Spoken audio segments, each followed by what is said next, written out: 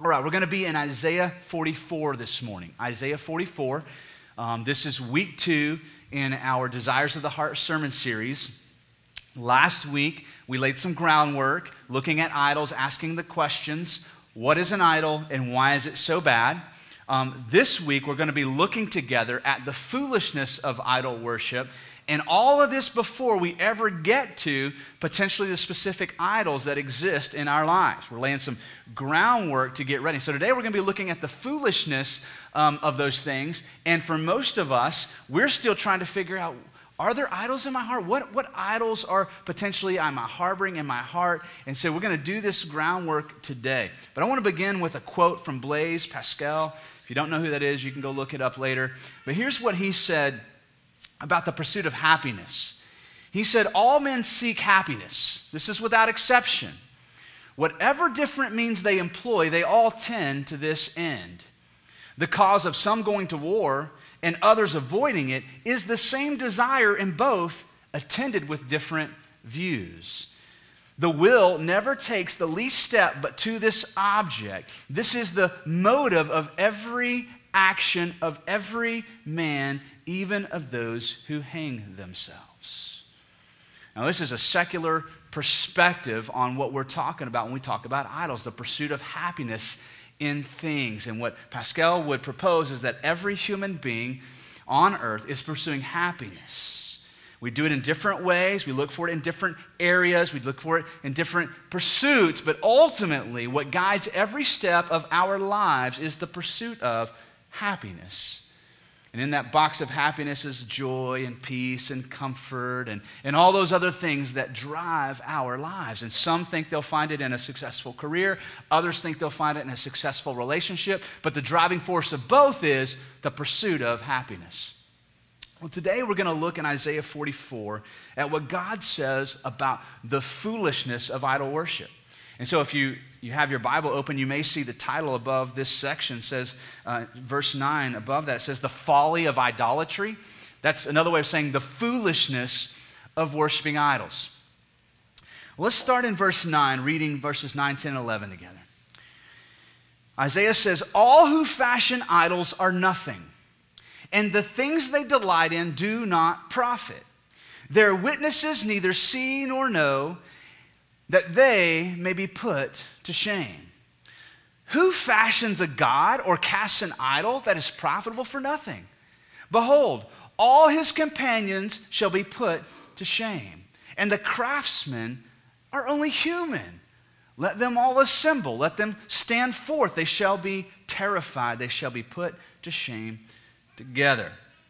Now, before we get to the heart of those 3 verses, let's walk through a couple of things that we already have covered. First of all, idol worship is never exclusively about you.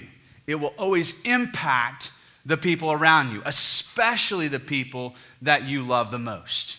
And this is what Isaiah is saying to us, that it's going to impact all the witnesses, all those people in your life are going to be impacted by our idol worship. But the main thing I want to cover here is verse 10, who fashions a god or casts an idol that is profitable for nothing? A little story. We've got 2 boys. Our youngest is Calvin. He's 6. And last summer, he had a minor surgery where they had to put him under, do some corrective surgery, and then he came back out, okay? And so because of the area where the surgery was, Mom and Dad had to prep him about here's how we need to talk about this surgery, and here's what they're going to do, and they're going to put you to sleep. The doctor's going to cut on you and do some things, and he's going to put you back together. Then you're going to wake up, and they're going to give you popsicles, okay? So we prepped him for the surgery. And all Calvin really knew going into this, and all he talked about was he couldn't wait to get out of surgery and get 3 popsicles because his brother had had surgery the month before, and they gave him 2. And he could not wait to get to the part where he could start downing popsicles. So we prepped him about the surgery. We told him all about it. And so he wakes up from surgery, right? And you're always anxious about what they're going to say and how they're going to act and all the little funny things. And so Calvin was just coming to, and he was talking very normal, wasn't acting goofy. And how you feel? And I feel good. Are you in pain? No. Here's your first popsicle. Boom, it's down. Well, the nurse goes and gets the second popsicle and brings him his second popsicle. And as he's wrapping it up and he's getting ready to down the second popsicle, she says, Calvin, I'm going to take a look at your surgery. Just see how it's looking. He goes, okay. So she rolls down the covers and has to look at his surgery. And so after a moment of looking at his popsicle, he finally realized that something was going on. He looks down and he sees where he had surgery. I'll never forget the words that came out of his mouth. He looks down, he has this popsicle. He looks down and he said, are you serious? You cut me with a knife? Why would you do that? And this poor, post-op cook's nurse, just the sweetest little girl trying to make all the little babies feel welcome and comforted after surgery. She's she had the popsicle in her hand. She didn't know what to do. She's like, I didn't do that to you, Calvin. The doctor did. Never forget that moment when he realized, you cut me with a knife. Why would you do that? Well, in some ways, I feel that same kind of humor and coming out of the passage we just did with this rhetorical question in verse 10, who fashions a god or casts an idol that's profitable for nothing? Isaiah saying, who would do that kind of thing? It's dumb. Yet, in each of our lives, there exist these idols, these things, these ideas, these relationships or accolades, things we're chasing after to pursue happiness in. Now, what Isaiah's going to do for us is he's going to break this down into two illustrations. First, he's going to use an iron worker to kind of illustrate how idol worship works and the foolishness of it. Then he's going to use the idea of a carpenter to kind of illustrate for us the foolishness of harboring and latching on to idols in our life. Starting in verse 12, he says, the ironsmith takes a cutting tool and works it over the coals. He fashions it with hammers and he works it with a strong arm. That all sounds kind of like what an iron worker would do, right? Nothing peculiar about that. He puts metal in fire, heats it up, throws it on the anvil, and he hammers it. But here's what Isaiah would say. All the while, though, he becomes hungry and his strength fails. He drinks no water and is faint. And what Isaiah wants to do is he wants to illustrate for us that what happens when we pursue satisfaction in idols is that we actually end up hungrier and thirstier and lonelier and more desperate on the back end. What seems like is going to bring us comfort, bring us pleasure, fulfill us in the beginning, on the back end actually not only does it not fill us up, it leaves us more empty. And so while the iron worker is there beating this thing out, trying to fashion something, right, that will bring him joy and comfort and become his idol, all the while what's happening? He's sacrificing his own health, right? Idol worship, right, comes at great cost, not just to us, right, but at the lives of those who live around us, those who love us and who we love the most. And so he would say, as the ironsmith works hard at creating his idol, all the while, he's becoming emptier and emptier and emptier. What a vain and foolish pursuit, right? Now, there's a problem, though, is he doesn't see it that way. And so now what Isaiah is going to do is he's going to use a carpenter to illustrate this. So in verse 13, we read this. The carpenter stretches a line. He marks it out with a pencil. He shapes it with planes, and he marks it with a compass. He shapes it into a figure of a man with the beauty of a man to dwell in a house. He cuts down cedars, or he chooses a cypress tree or an oak, and he lets it grow strong among the trees of the forest. He plants a cedar, and the rain nourishes it. Now, what Isaiah is illustrating for us is this, is that we never trip and fall into idol worship. It's always, right, the result of a long and intentional pursuit. Most of us that have idols in our heart, things that we have allowed to become ultimate to us, was a pursuit that began when we were kids, right? The first time we got hurt, we got lonely, we felt needs, right? If we didn't turn those needs towards God, what did we do? We looked for ways to cope. We looked for ways to kind of self-medicate. And for some of us, that was maybe, drugs, alcohol, sex. Others of us, it was withdrawing from the crowd or isolating yourselves or trying to become the class clown or, right? And so we do these desperate things early on, and we don't realize all the while we're taking these small steps of creating idols. And the way he illustrates it here, he said, here's the foolishness of idol worship. The carpenter, he actually begins by going out and planting trees. He watches the trees go, maybe some cypress or some oaks. And as they grow, he picks the best one, the one that looks like it has the best grain. He harvests the tree, takes it home. But he doesn't just start cutting on it right away, does he? No, he draws some blueprints. He plans out what he's going to create for himself. He stretches out the line. He takes the plane. He shapes it, takes his time, and begins to carve and whittle until he has this idol. And now it's beginning to sound a little bit foolish. Why? Because he creates an idol of a human being. Right? Even a good-looking guy, and he takes it in his house. And the point that Isaiah wants us to see is that our worship of idols doesn't happen overnight. It's often rooted in our experiences in life, oftentimes our experiences as kids. When I think about idol worship, I think about that scene from Castaway, if you're familiar with the Tom Hanks movie, but he's marooned on an island, has all these needs, hunger, water, shelter. But what was one of his deepest needs, right? Companionship. And so he finds the volleyball, right? This Wilson volleyball, and it's got like a handprint on it, and he begins to kind of wipe the blood off of the volleyball until there's eyes and nose and an ear, and then he begins to talk to it. Now, at first, it's just, casual conversation and comfort. But by the end, if you remember the raft scene where he loses the volleyball, go back and watch that scene. Like only Tom Hanks can make you tear up and cry over a volleyball. But he loses Wilson off the raft. And if you remember, in desperation, he jumps, and he's fatigued, no energy, jumps in to save Wilson, and he realizes, I can't save Wilson and stay alive. And so he goes back and grabs the raft and tries to grab the raft, and it's a futile pursuit to get to Wilson. And do you remember him crying out, "Wilson!" Do you remember what he said? "Wilson, I'm sorry."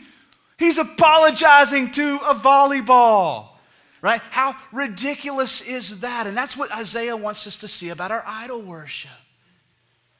It's ridiculous, it is foolish, and it never satisfies. And as we see with the carpenter, it oftentimes comes at the end of a series of decisions that were made. The Bible says that we don't just trip and fall and sin. Sin happens, right, as a series of decisions that we make. Matter of fact, in Romans 13, verse 13, we read this. Paul says, "Let us walk properly as in the daytime, not in," and then he's going to list some things. Here's what he means. Okay? He says, when we walk in the daytime, we walk in transparency. We're not hiding things. Because when you walk in the night, you're walking in darkness, you're hiding stuff. He said, hey, let's don't do that, church. Let's walk as if it's daytime with our lives. And then he says, not in orgies and drunkenness and sexual immorality and sensuality, not in quarreling and jealousy. Put on the Lord Jesus Christ, and look at what he says, and make no provision for the flesh to gratify its desires. What is Paul saying? We don't just trip and fall into satisfying or trying to gratify the desires of our flesh. You make provisions for it. Like the carpenter, we make decisions. We harvest the tree. We plan it out. We plot it out. And for so many of our lives, when we think about idol worship, right, we have to look at this long series of decisions that we made. For example, hypothetical, there might be somebody in here who has made an idol out of your career. That didn't happen overnight. It began potentially as a dream or an ambition early on, and you made provisions for it, and you mapped it out, and you went to school, and you went to college, or you went into the military, you went into some field, and you begin to work your way towards that goal and that dream. What the Bible would say is that if you ever reach it, when you ever reach it, it won't satisfy you. It'll leave you hungry, but you didn't just get there overnight. You plotted out a course. Not only that, this is what makes discovering idol worship so difficult, if you think about it, because it's a series of small decisions. Over time, plotting out a course. It takes a long time for a tree to grow, doesn't it? Yeah.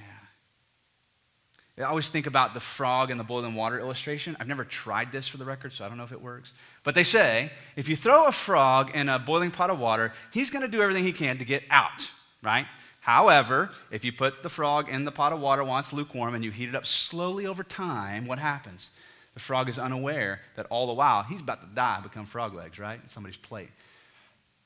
And so I think that principle applies here when we think about idol worship. It makes it so hard for us to discover them because we've been at this for a long time. We've been chipping away and carving away and planning and plotting for a long time. Idol worship always comes at the end of a series of decisions. Now, verse 15 is where Isaiah is really going to pull back the curtains on how goofy and foolish it is to worship anything other than the one true God. Look at what he says. Okay, so he's carved it all out, and he's got these shavings and sawdust. He's got the rest of the tree laying around this idol. He says, well, then it becomes fuel for a man, right? So he takes part of that same tree, and he begins to burn it.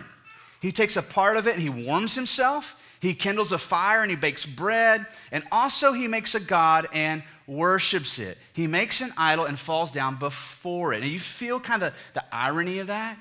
Got this big, beautiful tree, cutting up part of it to do what? To start a fire, to warm myself, to use it the way God intended it to be used. Bake some bread, right? That's what wood was supposed to be for.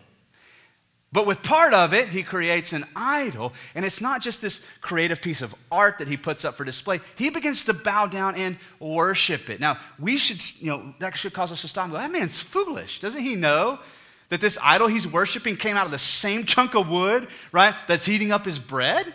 That's foolish, isn't it? Half of it he burns in the fire. Over the half he eats meat. He roasts it and is satisfied. And also he warms himself and says, I am warm. I have seen the fire. Sounds again like Tom Hanks, doesn't it? I have made fire. That's not goofy. That's what you're supposed to do with wood, right? I made fire. I'm warm. I may cook some bread. But look at what else he says. And the rest of it he makes into a god, his idol, and he falls down to it and worships it, and he prays to it and says, deliver me, for you are my God. Now things just got goofy. He's got a block of wood in his one hand, a block of wood in the other hand. With this hand, he's saying, I'm going to make a fire. I'm going to make some bread. With the other hand, he's saying what? Deliver me. Make me happy. Make me comfortable. Fix my life. Right? How goofy is that? How foolish is that? Here's what we have to understand. Trees aren't bad things, are they? They're good things that God created to be used for things like warming yourself and cooking bread and hanging bird feeders from them and enjoying when you're out walking down in nature. It's a good thing. But here's where idol worship happens. When we take a good thing created by God and we make it an ultimate thing. When you take the same object that God intended to be a blessing for your life, to bring satisfaction, right, and all of a sudden you turn it into something ultimate. You can't be happy unless you have it. This is why the Ten Commandments begins with what? You shall have no other gods before me. Because if you get that one wrong, if anything else becomes ultimate, you might as well scrap the other 9. This is why when Jesus is kind of nailed down, what's the most important commandment? What does he say? Love the Lord your God with how much? All your heart, your mind, your soul, your strength. That's the greatest commandment, right? Because if you mess that one up, right, you're not going to love anybody, right? You're not going to love your wife well, your children well, your coworkers well. You're not going to go serve those who are hurting and broken and suffering, and right, you're going to be all about you. Idol worship occurs when we turn a good thing into an ultimate thing. And this is what Paul is writing about in Romans chapter 1. If you're familiar with the opening of the letter to the church in Rome, here's what Paul says about worship. He says, claiming to be wise, they became fools. Sounds familiar, right? We're talking about this foolish guy who's worshiping this idol. Here's why they became fools. They exchanged the glory of an immortal God for images resembling mortal man and birds and animals and creeping things. Now, are birds bad things? Are birds evil? No, right? It's a good thing God created, but it wasn't created to be ultimate. Therefore, God gave them up in the lusts of their hearts to impurity, to the dishonoring of their bodies among themselves, because they exchanged the truth about God for a lie and worshiped and served the creature rather than the Creator, who is blessed forever. Amen. And this is what's happening in Isaiah 44, right? He took something God created good, right? And now what's he doing? He's carved him a little chunk of wood out of there. Now he's he's worshiping the creation rather than the creator. He took something good and he made it ultimate. This is what makes our idol worship so stinking foolish. So many of us have made idols out of relationships, right? Think about the relationship you're in and all the effort you went through, for most of us anyway, we got to go through a lot of effort to attain that relationship, right? Guys, you see the girl, right? You're out with a group of friends or you're in a certain situation, you're at work, you see her, right? You don't just walk up and lay it all out there, do you? No, you plot, you plan, you think, how can I get in front of her so she notices me without seeming too desperate, too overbearing, but also interested, right? Because I don't want to think I'm not interested. And how am I going to get her number? How am I going to make my intentions known without freaking her out and running her off? And so you come with these plans, you just devise a scheme, right? You're looking at me like you don't do this, right? Ladies, you too. And you plot it out and you plan it out. And when that good thing becomes an ultimate thing, it will never satisfy you. Trust me. If you've been married more than 13 minutes, right, you know that what you hope to get from that person isn't going to happen. They can't deliver it. Just like a block of wood can't deliver you, that relationship, that spouse, those children will not deliver you. They may actually add more heartache and suffering to your life, right? It happens. God is saying, when you take anything good that I created and turn it into something ultimate, you've engaged in idol worship. You plot it out, you plan it out, you devise a scheme, you carry out your plans. Some of those plans take years to accomplish, which A, makes it really hard to detect where an idol is, and B, makes it incredibly difficult to let go of them. Could we just be honest about that? I mean, we haven't even laid any idols out there, really, for us to start considering, but they're hard to detect. And when we find them, the last thing we want to do is let go of them. We've invested so much into becoming this thing or attaining this thing or earning this position or chasing after this, and the last thing we want to do is let go of it. And what happens is the smoke screen, which is what we're going to read about next, verse 18. Verse 18, this is about those who worship idols. They know not, nor do they discern. For he has shut their eyes so that they cannot see, and their hearts so they cannot understand. Now, what is that saying? He's saying, unless God opens our eyes, we can't even see these things. That's why at the beginning of every sermon I preach, I know it gets a little routine for me to pray that. Some of you have been here for a while. I pray that every Sunday. God, open our eyes. Why? Because we need God to open our eyes. If we could see this stuff on our own, we wouldn't need to come here together and open the Bible. We need God to unveil. Why? Because there's a smoke screen in the way, right? And here are the smoke screens I most often hear in my own justification, the justification of others. Here are the two things that I hear. This is a good thing, right? My job is a good thing. God blessed me with this job so I can earn money for my family. I work hard at my job. It's a good thing. How could a good thing become an idol? It's a good thing. Right? These little children of mine, they're good things. How could they become idols? And the second thing that I hear is this is necessary for me to live. I have to have this. I have to have this. It's necessary. And we've convinced ourselves of these two things, and what happens is these lies that we're reading about in Romans 1, Isaiah 44, they become a smoke screen, right? And behind the smoke screen are lying these idols, and these idols do not want to be discovered.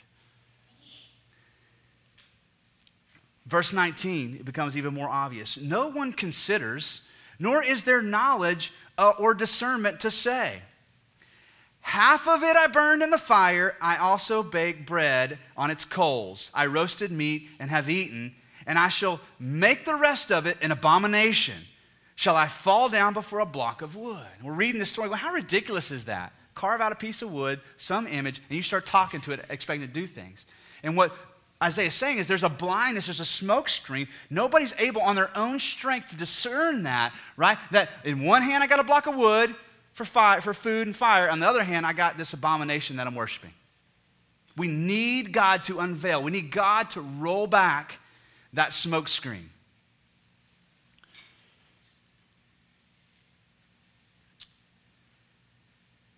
He feeds on ashes. A deluded heart has led him astray.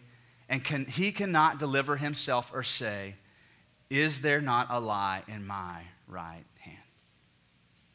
Now, so what that means, if the Word of God is true, and if what Isaiah is saying is true, and I believe it's true, then what that means is that the idols in our hearts are probably not even on your radar right now. Already 2 weeks in, you're probably beginning to think about, hey, what could some of those things be? And maybe some things have already come to mind. But the truth of the matter is that more than likely there are things hidden that haven't even come up in our minds. And so last week, I asked you as a church to pray with me this simple prayer. Just, God, give me a willing heart to explore this topic. Just give me a willing heart to take a journey with you and see where you would lead and what you might display or expose in my life. Because none of us is able to say, look at that, an idol. I've got a lie in my right hand. We need the merciful, gracious help of God to expose that, to pull back the smoke screen. Now, I love where Isaiah 44 ends, because it ends in hope, right? Because up to this point, we're kind of stuck. We've got all these idols in our lives. We don't even know what they are, and we can't even see them on our own. We don't have the discernment to realize what they are, but Isaiah takes us to the gospel in verse 21. He says, remember these things, O Jacob and Israel, for you are my servant. Now, that's Old Testament talk for remember these things, church. Remember these things, my people. Remember these things, church, for you are my servant. I formed you. You're mine. You're my servant, O Israel. You will not be forgotten by who? Me. So what is God saying about the carpenter? Yeah, the carpenter has lost sight of who I am, and he's forgotten me for a moment, but I haven't forgotten him. And this is what God is saying to us. You may have forgotten about me, but I have not forgotten you. There's hope in that, isn't there? I mean, that's the imagery of the prodigal son who left home and forgot his dad, but did the dad ever forget the son? No. When the prodigal son was on his way home, the dad didn't have to go out and reintroduce himself and say, you look familiar. Do I know you? What happened? The father immediately recognized his son because he hadn't forgotten him. He left everything behind and chased after him. Church, this is what God is saying about us. Despite the fact that maybe we've gone astray or we've pursued happiness and joy and security and things other than him, God's saying to you, listen, I know you've forgotten me. I haven't forgotten you. I've not forgotten you. I formed you. How could I forget you?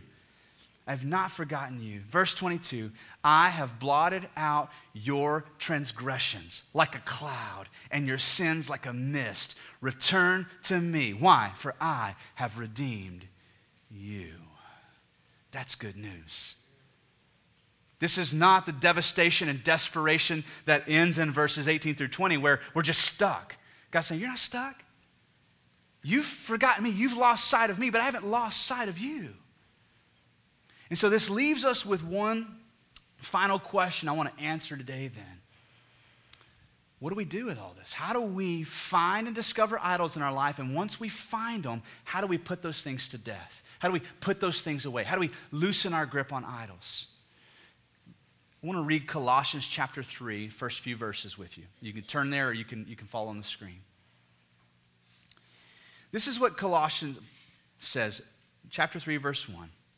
If you've been raised with Christ, and that is a biblical phrase that means if you're a Christian, you've trusted Jesus as your Savior, you've given your life to Him. If you're in Christ, okay, so if you have been raised with Christ, then seek things that are above, where Christ is, seated at the right hand of God.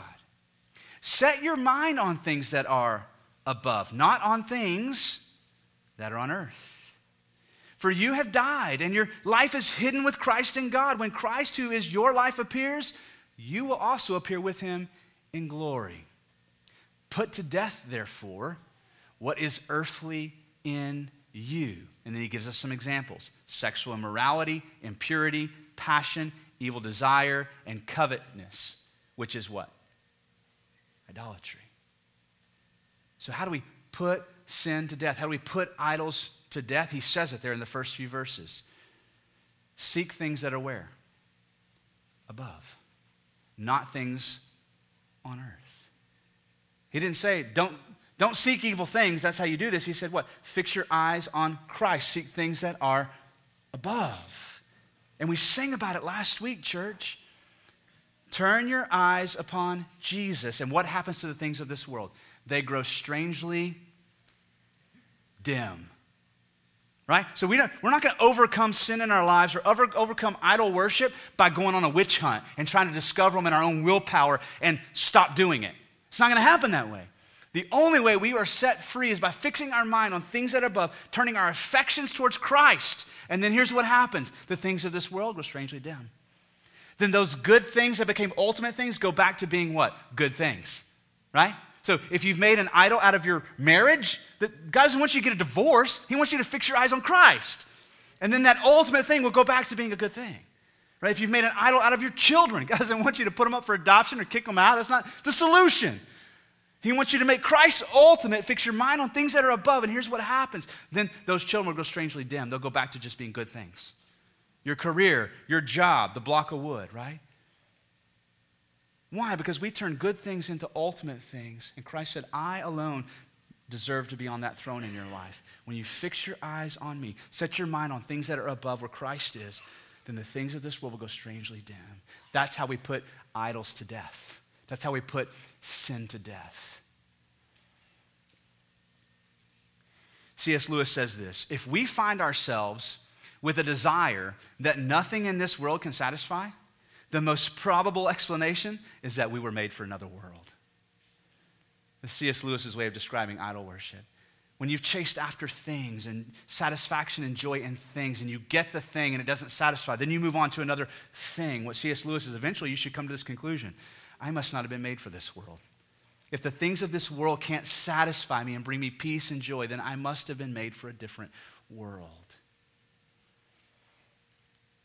Elise Fitzpatrick, Christian biblical counselor, says it this way. She says, when we look to Jesus in faith, worship, and grateful obedience, when we do that, we fix our eyes on Christ in faith, worship, and grateful obedience, we have access to the very thing that that human beings seek everywhere else and fail to find.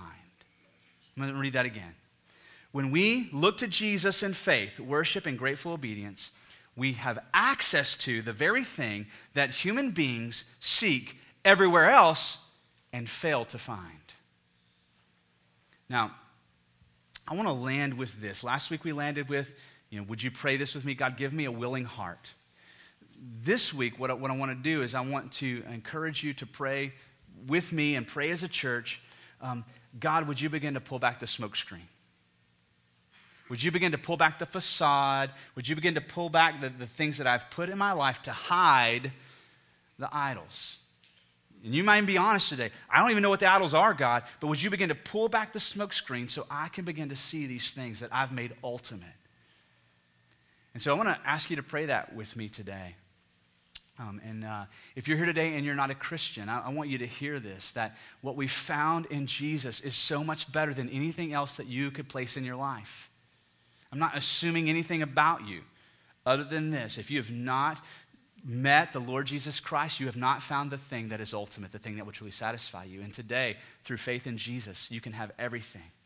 And so if that's you, I'm going to encourage you to, when we stand and sing, our worship team is going to come forward, and I'm going to ask our prayer partners to be at the front and at the back of the room. And while we're singing, if that's you and you want to become a Christian today, I want you to go grab one of our prayer partners. You guys can slip into one of our prayer and counseling rooms, talk about what it means to be a Christian. They can pray with you and help guide you in that decision. Don't leave here today, right?